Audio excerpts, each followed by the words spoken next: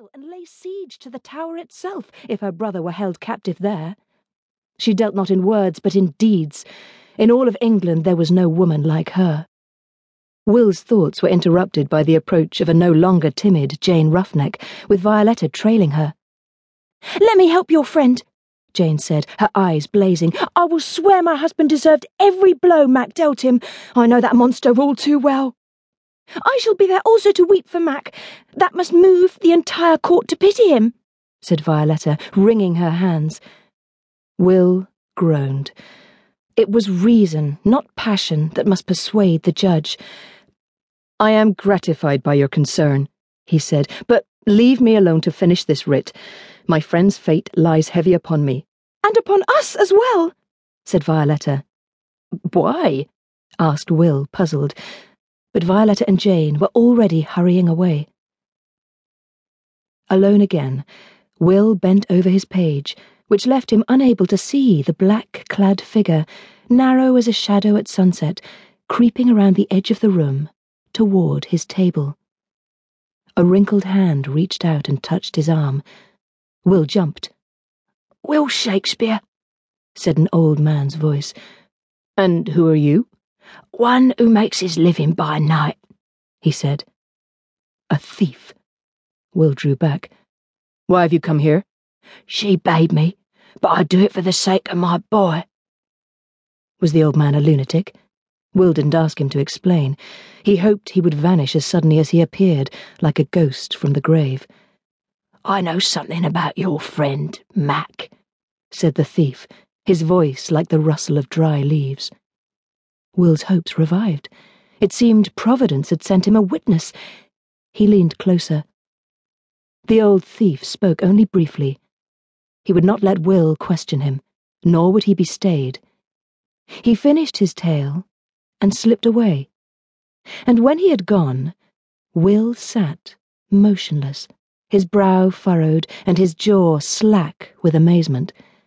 The pen dropped from his fingers, forgotten, and the handbook fell, closed.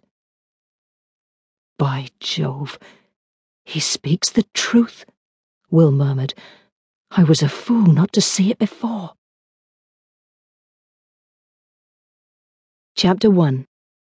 London, 1579. Before she became the celebrated Long Meg and the muse of Will Shakespeare, little Meg MacDougall lived in a narrow house on Addle Street between Aldersgate and Cripplegate in London. Her mother, Jane, was a long, thin broomstick of a woman with strong, ropey arms. Meg's father, Jack, was a giant of a man who could lay 1,000 or more bricks a day and drink a kilderkin of ale by night. Meg hardly seemed to belong to them. Her arms were puny, her knees knobby, her legs wayward as a baby fawn's. At mealtime her parents ate great quantities of meat, as if filling the hollowness within their long bodies, while Meg was content to nibble a leg of a peahen or a crust of bread. But though she looked too frail to thrive, her eyes shone brightly in her thin face, surrounded by hair the colour of spun gold. It was a happy household, except when it was not. Jack MacDougall drank too much, and Jane begrudged the waste of their meagre resources. Their boisterous quarrels sent Meg scurrying to avoid the hurled brick or hot iron. Plaster crumbled from the walls, and the very beams creaked and shifted. All that kept the house from collapsing were the houses abutting it on either side, whose occupants shouted for quiet, only adding to the uproar. One night the constable came, and he would have arrested Meg's parents were it not for her earnest promise, "I will put them into their bed anon." When they had fallen asleep, Meg poured out the rest of her father's ale and hid her mother's iron. But Meg could no more cure her parents' failings than she could prevent the sun from shining or misfortune from striking. One night, Jack was staggering home from an alehouse when he fell asleep in the street, and the next morning a cart rolled over his legs. Cruelly, the cart was filled with bricks.